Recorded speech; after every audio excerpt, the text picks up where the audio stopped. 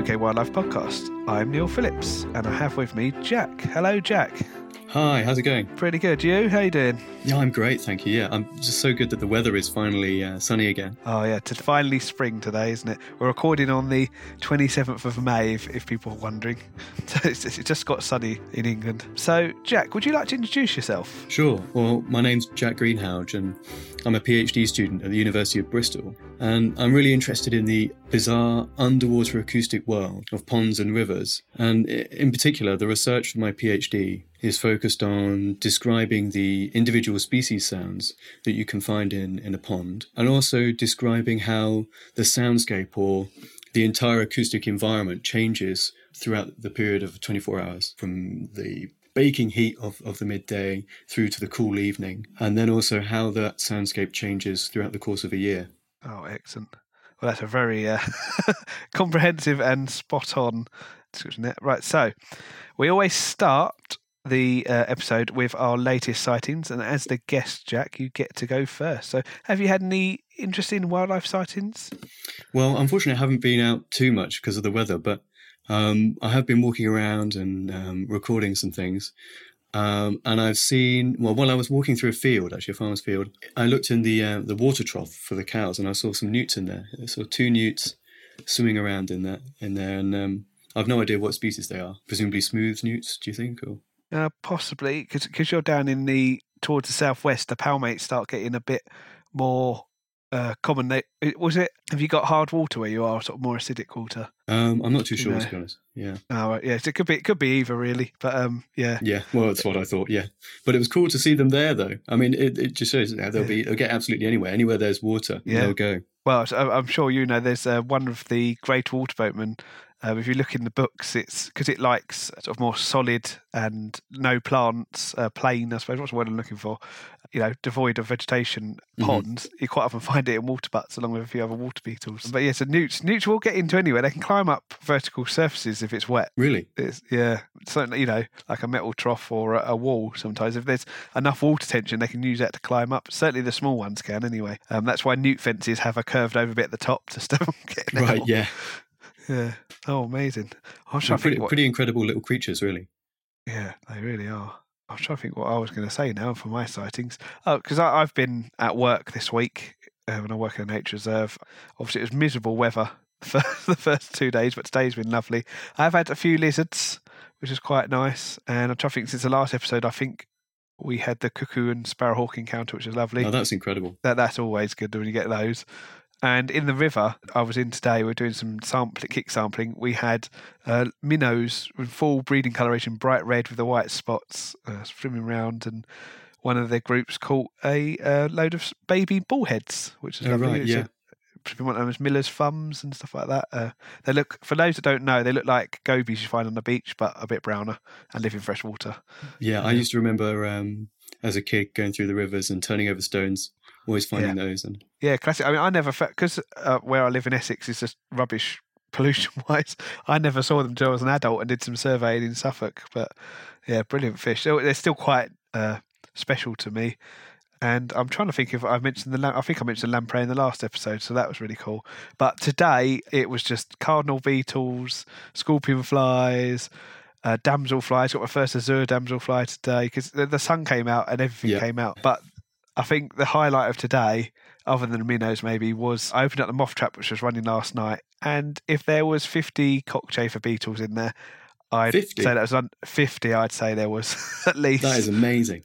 Oh, I'm going to put a video on if you go on my social media, you'll probably find it. That's a UK wildlife one. I'm going to put it on there after we finish recording this. But there was only about 10 moths, but I've given some nice poplar moths, which are lovely. But yeah. Well, it sounds like you've had quite an incredible day for wildlife sightings. Yeah, and best of all, a lot of that was with a group of 17-year-olds that were doing their first sort of field work. So they I think they quite enjoyed it. They absolutely love going to the river. I've never had a group that doesn't enjoy, splashing around in a stream or river. I remember when I was at primary school, someone from the Environment Agency, I think, came and they had a big sweep net, and they came to this kind of like margin full of long grasses and things that we had next to our school field. And he thrashed around with this net in the long grass, and what the hell is he doing? And tipped the net down towards us, and we peered our heads over it. And it was just hopping with all kinds of different insects. And oh my God, I had no idea that there was so much life in something that just looks inanimate. Yeah, and the same can be said for ponds and pond dipping. Well, absolutely. Yeah. Which is a brilliant segue. It's almost as we planned that, which we didn't actually for once, into the topic we're covering today, which is, I suppose, bioacoustics would be a good way of summing it up, wouldn't it? Or ecoacoustics. Could you kind of explain what bioacoustics are generally, first of all, before we get into exactly your section of it, I suppose? Sure. So, there's two main fields, really. The first is, like you say, bioacoustics. And that's really the study of species producing sound and then using that sound either to communicate or to survive and pass on their genes. That's the main focus of bioacoustics, really individual species sounds. Whereas a new field that's recently developed called ecoacoustics is more focused on using audio recordings in order to describe ecological patterns or diversity. So it's a marriage between audio and ecology. And it's ecoacoustics that I'm particularly interested in. Yeah, so I think if some people might be aware of like a bat survey, isn't there? They leave a recorder going and they can find out how many bats are in and what species they are in a roost, which is sort of standard procedure almost now. But you're doing it in a habitat that, is anybody done it before, really? You're certainly pioneering into there, aren't you? I mean, we know a lot about terrestrial soundscapes, rainforests, and like you say, with bats, and the field has developed so much with bats now that we can automatically detect the sounds produced by bats so that we can identify the different species that are producing these different sounds. And also in the marine environment, we know a lot about the sounds of coral reefs, and we know a lot about, in particular, the sounds of whales. And it was in the 1970s where we first started to record whale song. And recording whale song did fantastic things for whale conservation, and everybody immediately knew about whales and could relate to them in a way that they couldn't before. But we know so little about the freshwater soundscape, and just imagine the potential for freshwater conservation if we could somehow mirror the effects of bioacoustics and ecoacoustics had on whale conservation for freshwater conservation. And that'd be brilliant if we could, because it's like we were saying, it's just so underappreciated, and obviously with someone that's been nicknamed Pond Man, obviously going to say that anyway. But such an amazing world down there, and I have to admit, the acoustic side of things is something I'm not overly familiar with. I've had there's a few classic species, isn't there? There's a beetle called the screech beetle or a squeak beetle. I know it growing up. Yeah, they're really cool. Those. I mean, you can pick those up, and if you gently press on the side of them, you can actually audibly hear the screech that they make. Yeah, but there's a whole load of species that make noises, isn't there, in the underwater world? Oh, it's incredible. I mean, I was totally blown away when I recorded for the first time the underwater sounds in a pond. I was a skeptic to begin with, to be honest with you. I didn't really think that anything was going to come of it. You walk up to a pond and you just see the flat mirror surface of the water. Maybe it's got some plants in there and you might think, okay, there could be some diversity in there. But, I mean, there doesn't look like there's a lot in there just from standing next to it and looking over. And you put the hydrophone in and you put the headphones on for the first time and wow, all of a sudden you hear this amazing soundscape. It's like a jungle under there. Well, it is a jungle. It's an underwater jungle with this 3D structure of aquatic plants and diving beetles and water boatmen all darting in and out of the plants. And, they all produce sound under there, and it is exactly like, walking around in a jungle and hearing all those species communicating. It's amazing. So you're recording this stuff. You've got an underwater microphone, which is a hydrophone, isn't it? And you just plug this into a normal sound recorder, is it? It's nothing particularly special, is it? Yeah, that's right. Yeah. So, like you say, a hydrophone, just an underwater microphone, and then you can plug that into any recorder, really. Quite a lot of the hydrophones come with a 3.5 millimeter audio jack, which is the same that any kind of normal headphones has got a 3.5 millimeter audio jack on the end. So you can plug that into it, pretty much any recorder, and yeah, off you go. I mean, that is quite simple, really. You don't need a lot of equipment, and you can get recording. Oh, fantastic. Now, you've got some sounds for us to listen to today, haven't you? So should we have a listen to some of those creatures? And I think some people are going to be surprised about how noisy some of these creatures are. Okay, so Well, for my master's project, we noticed that it was actually the water beetles that were producing quite a lot of sound. So as part of my project, I isolated some of these water beetles in a special field tank to record the sounds that they make. And I've got some recordings here. This one is of the lesser diving beetle, Acilus sulcatus.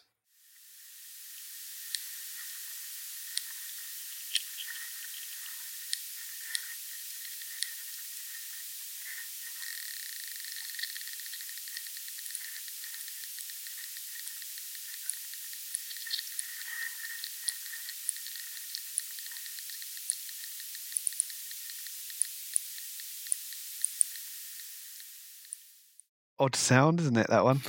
Yeah, it's really weird. And we noticed that they make some low frequency kind of humming sounds and then some higher frequency clicks. And well, this is kind of similar to, it's strangely similar to elephants.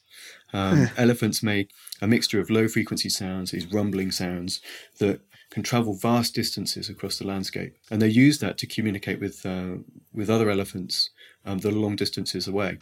And then as their friends come closer and as they're alerted to their location, they start using the higher frequency sounds in order to provide a more accurate position. So the trumpeting and all the other sounds that you associate with elephants. So we suggested that a similar thing might be going on with these diving beetles, is they're producing low frequency sounds that travel throughout the pond, perhaps to say, hey, come over here and, have some fun with me. And then these high frequency clicks to actually say specifically where they are. So I think it's amazing to think that there are similarities between a diving beetle in a pond and elephants in the savannah. Can you hear these sounds with the human ear? Well, they're within the audible frequency range. So with the human ear, we can hear between about 0 kilohertz up to about 20 kilohertz. Is our audible range, and the sounds of the water beetles are made around about 5 kilohertz up to about 12 kilohertz. So they're within our audible range, but some of them aren't that loud. So you'd have to have very, very good hearing in order to pick them up. But it's conceivable that you could, yeah. In fact, the loudest animal in a pond is the water boatman. And as a species of water boatman, it was shown that is capable of producing such a loud sound that when scaled to body length, it made a sound with a sound pressure level, basically the volume, louder than 227 mammal vocalizations. So incredibly loud. And people have said that when you're walking next to the pond, you can hear this sound from the surface. This fact was inevitable. It was going to come up because it's the famous fact, isn't it? It's louder than a blue whale when you scale it up, like you said, which makes it the loudest animal for its body size. And inevitably, we have to talk about how it does it. How it's made, body of part course, yes. Well, so aquatic insects, they produce sound by this process called stridulation, which is the rubbing together of two hard body parts. Which I think is a great word. But this particular species of water boatman produces that sound by rubbing, its penis, basically, up against its leg. Yep. So, yeah. It's a neat trick. We had to say it at some point. Yeah, it was going to come up at some point, so we've got it out of the way now. But yes, it's a favourite fact of if I have to do a pond talk and it's a mainly adult audience, it kind of has to come up somehow. Is it, what's it, Corixa Pansieri, isn't it? It hasn't got a common name yet. I can think of a few. I don't think any of them are suitable for a family audience. Yeah. Oh dear. Brilliant things. So we've got some more to listen to as well, haven't we? We sure do, yeah. So I'm just thinking now I could play you the sound of a water boatman.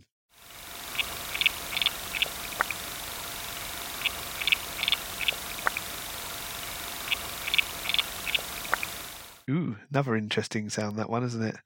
Yeah, they're really weird. They're quite eerie, those sounds, actually. Kind of that gently in the background. And they're always there. They seem to be the most common sound that you hear in a pond. And there's similarities, actually, between terrestrial, marine, and now freshwater soundscapes. That it's always the insects that seem to be laying down the kind of the baseline, as it were, of the soundscape. So in the rainforest, you have the cicadas that are constantly going away in the background. And on coral reefs, we now know that it's snapping shrimps. They're making these popping, snapping sounds that we can hear almost omnipresent on the reef. And in fresh waters now, we're discovering that it's the water boatman with their eerie rattling sound that constantly in the background. That's pretty cool. I do like a good water boatman. Yeah, they're There we good. go. They're nice things. So does the great, because that's the less water boatman we're talking about here, isn't it? The Carixidae. Hmm. Is it? Yeah. So do the great water boatman, the back swimmers or Notonectidae make sound as well? Yeah, they do. Yeah. So I think there are around 18 different species of sound producing or soniferous species of water boatmen in the UK. It's something like 18. And also, yes, as you say, back swimmers produce sound. There's so little research that's been done in this field that we don't actually know which species is responsible for producing which sound. We don't have a reference library of sounds that we can use in order to identify and to pick out these sounds from the soundscape. So that's really the next big challenge in this field, is to work out all the band members, basically. I can see the future now. So where you get these WoW song CDs or these identify birds from calls, we're going to have a CD of pond creatures in the future that produced by you. That's what I'm expecting. It'll be a bestseller, I'm sure. In the niche market, a bestseller in some very, very small circles. Yeah. Oh, right. And I think we've got another sound, haven't we, now? I'll do some aquatic plant sounds now. Ooh. So it's not just insects that make sound in a pond. Actually, plants produce sound, and they make these really weird whining sounds as they're photosynthesizing. And it's the small little trail of oxygen bubbles streaming out underwater that's producing this strange sound. So I'll play some for you here now.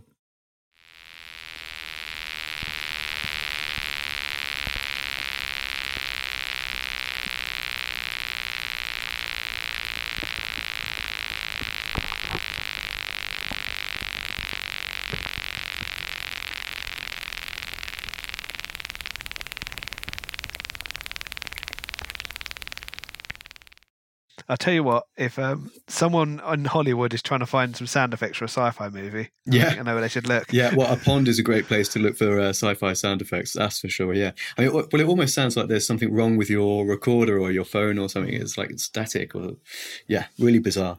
Really bizarre. I remember playing with my waterproof compact, and every time I recorded, I could hear a constant click.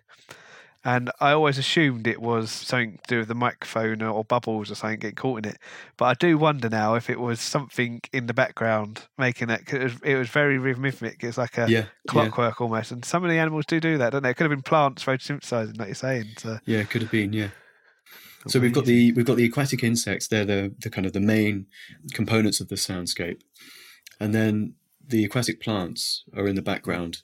In particular in the midday sun. But then there's also fish, and the fish produce sound, much like they do in the marine environment. They also do in the freshwater, and they produce sound by contracting a muscle that's next to their swim bladder. It's called a drumming muscle, and that muscle pulsates and it sends vibrations through the air in the swim bladder that then permeate through the water, and that results in a really kind of low frequency boom boom boom boom sound. Yeah. So they're like the kick drum in this band, and they can also stridulate as well. They can make sound by rubbing. If they've got spines, they can rub their spines right. by stridulating. What sort of species are doing this? Well, you know what? I'm not so sure in particular.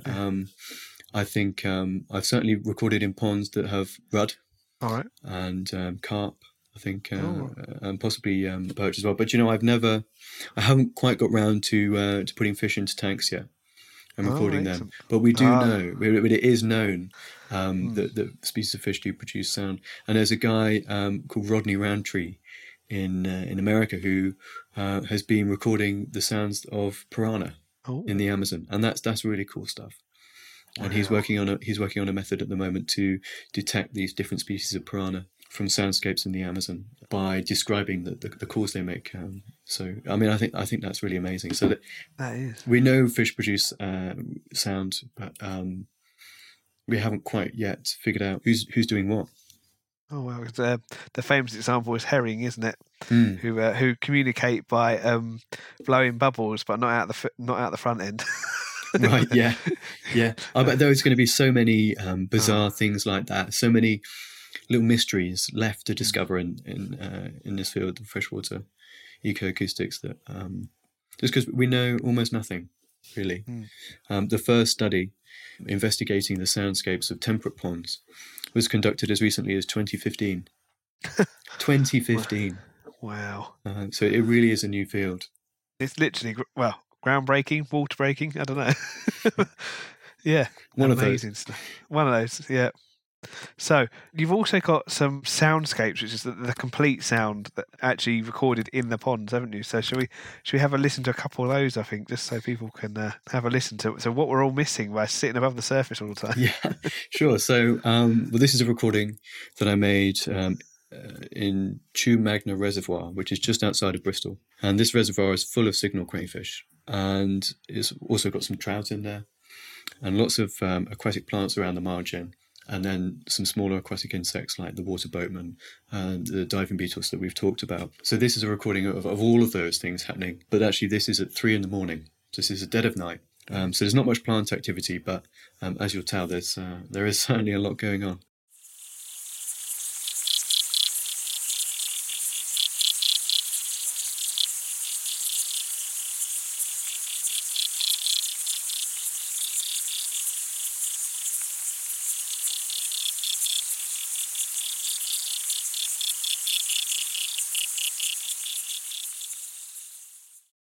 God, it sounds like a grasshopper with some maracas. Yeah, absolutely. Yeah, it sounds like you're walking through a field in the evening and you can hear all the grasshoppers out. Yeah, but I guess it's because they're producing sound in a very similar way that it resembles that.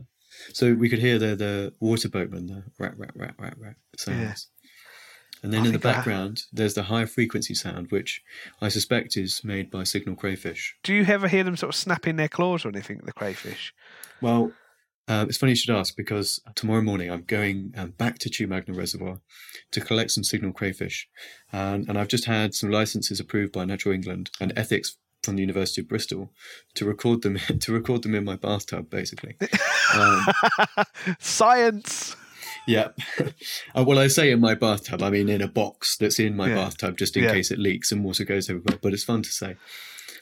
So I'm going to really drill deep into the sounds that they're making, because I think, I think they're making sounds there. So if we could tell, I mean, that would be fantastic if we could tell the difference, for example, between the highly invasive signal crayfish, which we've had from America since the mid-70s. If we could tell the difference between that species and our native white-clawed crayfish, which has population decreased by about 90%, if we could tell the difference between those two species simply by listening, then we might be able to work out where the populations are moving, where they're spreading, and then try and put in place measures to mitigate that. That'd be brilliant, yeah.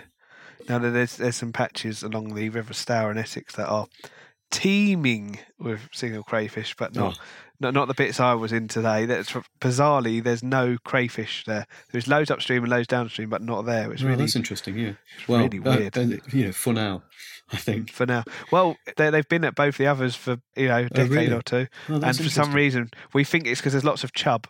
Right. And chub like to eat them, don't they? So good on them. Yeah, there's a few burrows around, but no one's ever caught a crayfish there. And we did intensively trap there for like last winter for 2 weeks and didn't catch a single crayfish. Right, really. We caught 2 fish in the fish-proof traps, including a rough, bizarrely, but which is the first one ever caught on the site. Which is it's a funny old thing, isn't it? How it all works out, these things. But because of course the long game, I imagine, is telling going back to the crayfish, white clawed from all the others, because you've got the red swamp and the narrow clawed, or Turkish if you want to call it. Yeah, there's a whole load of different crayfish. I think there's maybe 7 or 8 or something like that. I mean, there's so many, it's hard to keep track of. Oh, is it up to that now? Is it? And you've got the mitten crabs. Because I remember Jack Perks was talking about, I think it's Regent's Canal, you've got mitten crabs fighting with red swamp crayfish, Turkish or narrow clawed, as we call them now, crayfish, and now the signals are moving in to try and bully them all out of the way. Right, yeah.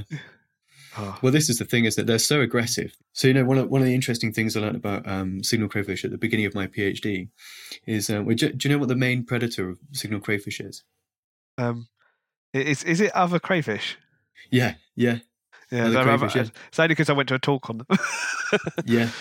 Is that, well, I mean, I knew they were cannibalistic, but that's incredible, isn't it? Because it was you might have been there as well at the London Freshwater Group. There was a brilliant talk by somebody where they drained a stream in Yorkshire, and the entire ecosystem was algae fed on by tiny crayfish, which are then eaten by bigger ones, eaten by bigger ones, eaten by bigger ones, and so on.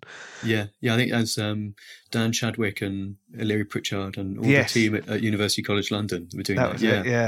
Yeah. I mean, well, that was amazing because when they drained all the water away and they were turning over stones to count they were trying to get a true estimate basically of the crayfish density there. And I can't remember the figure exactly, but it was absolutely eye-watering. I think something close to almost 100 individuals per metre squared in this tiny little upland stream.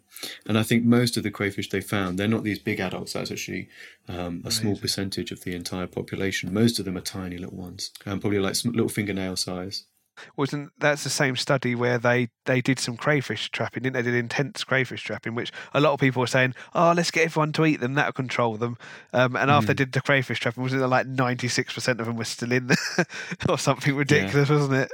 And of course the problem is as soon as you build up a trade for something, like product demand, you create a reason for them to be there. And the reason for someone less scrupulous to move them to their local canal or river because they want to harvest them there. But well, it's the reason they're here in the first place, right? Exactly. And also, from what I hear, some crazy carp fishermen putting in their lake thinking it's make the carp go bigger, along with bullfrogs and marsh frogs and what was the other one? Someone told me they put in there. I can't remember what it was, but I'm not. I don't want to demonise all carp fishermen. This is just some lunatics among the carp fishermen doing this. It's just. It's like, because I think the last river in Essex that didn't have signal crayfish, they escaped from a carp fishery.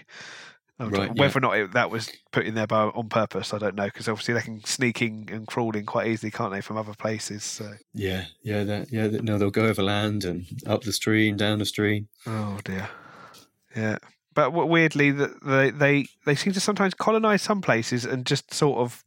Okay, that they might knock out the native crayfish, but not do too much damage. And then you get other places like what stream we're talking about, where they decimate everything.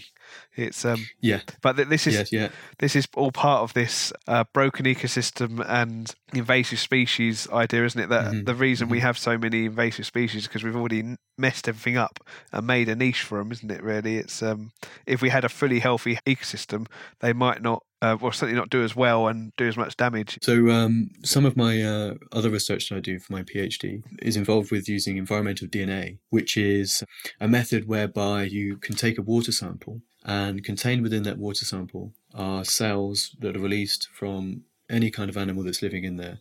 Much like a person at a crime scene is constantly shedding skin cells or hair cells, fish and crayfish, whatever it is you're interested in, are shedding cells into the water. And you can sample that water and extract the DNA sequences from those cells and then use that like a barcode to identify any species that you're interested in. Yeah, it's been quite widely used for great crested newts, isn't it? Yeah, there's been a big citizen science project, I think. I've done a bit of that for them, so... Yeah. Oh, brilliant. Yes. Yeah, so you've been using it with crayfish? Yeah. So we've been working in West Yorkshire in a village called Addingham, which is located just off the River Wharfe. Okay. And signal crayfish were stocked into a trout farm actually in Kilsney in the mid-80s, and they've subsequently escaped into the River Wharfe where they've been advancing downstream and a bit upstream. And Addingham is about 40 kilometres downstream of this trout farm, and the signal crayfish are moving down the River Wharfe but also into the tributaries and into the small streams, or becks as they call them, in West Yorkshire. And we did a survey of these becks in and around the village of Addingham to work out how far these signal crayfish have advanced up the becks from the River Wharfe and to detect the invasion front, as it were, the extent of their range up the becks. And one of the main findings from the study actually is that they've advanced up as far as the Sailor Pub in town. So they've stopped at the pub. Which, smart move. But this is particularly useful information because now we know where it might be more effective to put in methods in order to stop the spread further upstream, or to deploy methods like catching, or to try and eradicate them. And I think if you can catch them, I mean, if you've got an established crayfish population, then I think probably forget it. Yeah. But if you catch them moving upstream and just in the act of colonizing a new place, then I think perhaps you've got certainly you've got a better chance. Yeah, 'cause it'd probably be the larger individuals moving upstream, would it? Absolutely, Yeah, because they're more powerful and able to go against the current. I suppose a sport little one isn't going to do very well, is it? Oh, amazing. Yeah. Oh, yeah, I can see that it works. Yeah, because, of course, the beauty of a river is that it goes downstream. It doesn't flow upstream. So you know where the DNA stops is where exactly. Yeah, so all the DNA is flowing with the water downstream. So you know, like you say, if you take a sample at the Solar Pub, for example, you know that if you get DNA there, then they must be further upstream of that place. Yeah.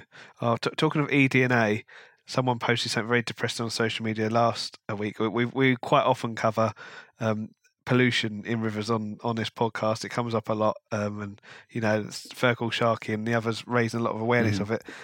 Someone put something up that they did an eDNA survey in a load of rivers, and do you know what species 97% of it was? Oh, the dogs or something? No, human. Because there's so much sewage going into the river that it was flooding everything else. It's just horrible.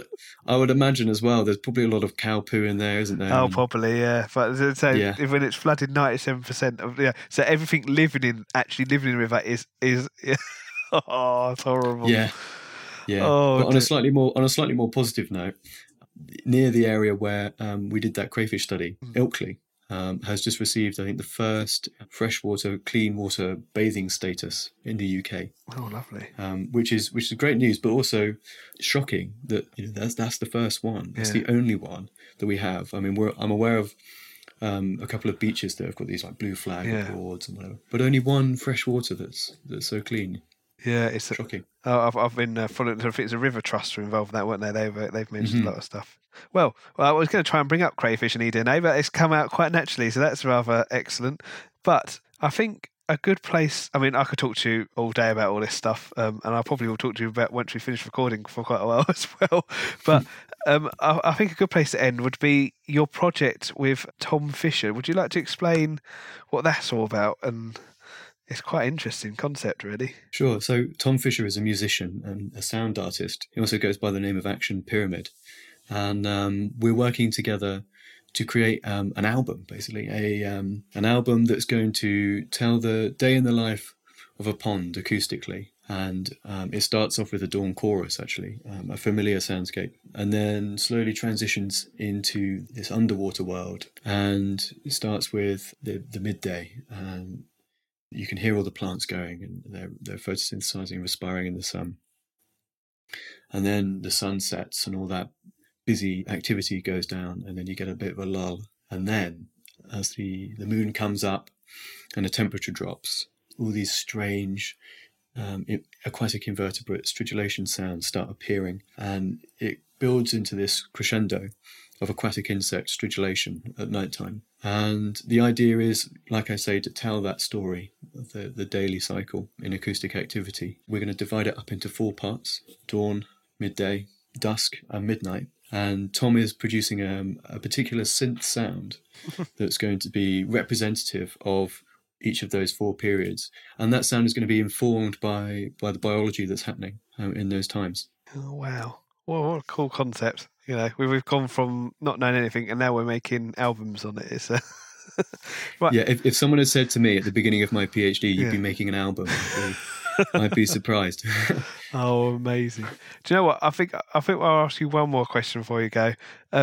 If somebody wants to, you could catch a water boatman and hopefully it'll make a call in the tank or the tray you've got it in. But if somebody wanted to go and listen to this themselves, have you got any sort of tips on what sort of any sort of affordable equipment and stuff they could use, and what sort of time of day and stuff is best? Absolutely, yeah. So, there's a guy called Jez Riley French who makes great hydrophones. They're about £60. Yeah, that's right. I've got one of those, which I've. Yeah, they're good, aren't they? Yeah, I've only used it a couple of times.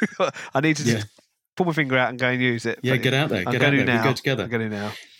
And then all you need is, in addition to that, is a recorder. And so you could buy either a Zoom recorder or a Tascam recorder. They normally cost around about £80-90. And then obviously batteries and a sound card to get the data, and a pair of headphones. But you don't need much, and you can get out there and get recording, get listening. On the 21st of June, we're having a bit of an event. We're having a pond acoustic sampling day where, well, recently some research I've been involved in was developing a protocol for surveying ponds acoustically. And what you do is you turn up at a pond and you record for 10 minutes in 10 different spots around the pond. And the idea is to get a representative picture of all the different microhabitats, they're called, all the different subhabitats within the place. So in a pond that might be a stand of reeds, and then one might be a patch of open water, deep and shallow, and you get these contrasting microhabitats to reflect the whole pond. So you record for 10 minutes, 1 minute at each of these microhabitats, and then we have a particular place where you can upload this data and contribute to a much needed growing library of freshwater soundscapes. Oh, wow. So all of this information for how to get involved with this Pond Acoustic Sampling Day on the 21st of June, you can find on my Twitter, which is at WildAudioJack. Brilliant. There you go. Well, that was the next question I was going to ask you. But one more last question: is there a best time of day, or is it any time really? Yeah. So, well, the best time of day I think is midday generally, or whenever it's sunny and hot. All right. I think the aquatic insects really like it when it's hot. And their activity always seems to go up then, and obviously the plants as well. They're more active when it's sunny. So I think that's generally speaking, that's the best time. Oh, fantastic! But from what you're saying, it's worth trying other times as well because you get different sounds and. Well, absolutely, yeah, absolutely. So some of the things I've been finding is that different ponds have different day-night acoustic cycles. So one pond might be quite quiet in the evening, but another one might be full of life and busy and loud in the evening and at night. So it really depends on the communities that you have in your pond. Oh. But yeah, generally, as a rule of thumb, I think midday is a good time to try, and a lot easier than getting up at 3 a.m. Oh, brilliant! Well, thanks so much, Jack. You've already mentioned your Twitter handle. Are you on Facebook or anything like that, or is it just Twitter for you? Mainly Twitter. I mean, also SoundCloud, I guess, actually. Yeah. Oh, so how do we find you on SoundCloud? Just Jack Greenhalgh. Oh, excellent. Which is Green, Halgh. Brilliant. Yeah. So if you Googled SoundCloud and that, it should come up as well. Oh, fantastic. Well, thanks so much for joining us, Jack. That was absolutely fascinating. It's been a pleasure. Thank you very much for inviting me on. Oh, you're most welcome. It's someone that spends a lot of time looking in ponds. I've very rarely touched on the acoustic side of things, so that's another thing for me to start exploring. So and I encourage you all to do the same. Like I say, check up the details on that on the 21st of June, I believe it was, wasn't it, the day? That's right. So, yeah, I'll be doing that myself. So okay then, guys, well, that's pretty much it from me. I've got a few episodes coming out this month, hopefully. I'm going to hopefully have something special for Insect Week. And yeah, keep an eye on social media and I'll put some more news out. Cheers. Thanks very much, everybody. Bye. Bye. Thank you for listening to the UK Wildlife Podcast. If you enjoyed this episode, then please do subscribe and leave a review for us on Apple Podcast or whichever podcast service you use. You can follow us on Twitter at UK Wildlife Pod, or one word. Or on Instagram at UK Wildlife Podcast. And like us on our Facebook page, UK Wildlife Podcast. And you can also post to the UK Wildlife Podcast community group. If you would like to share your wildlife news or sightings with us on Instagram or Twitter, then please tag us in the post and use the hashtag UK Wildlife Podcast. And you can now support us through our Buy Me a Coffee account, which you can find at buymeacoffee.com/UK Wildlife Pod, where you can give us a one-off bit of support or join our membership scheme. Head there to find out more. This episode was edited by Oscar Henderson. You can find him on Instagram at oscar.creates.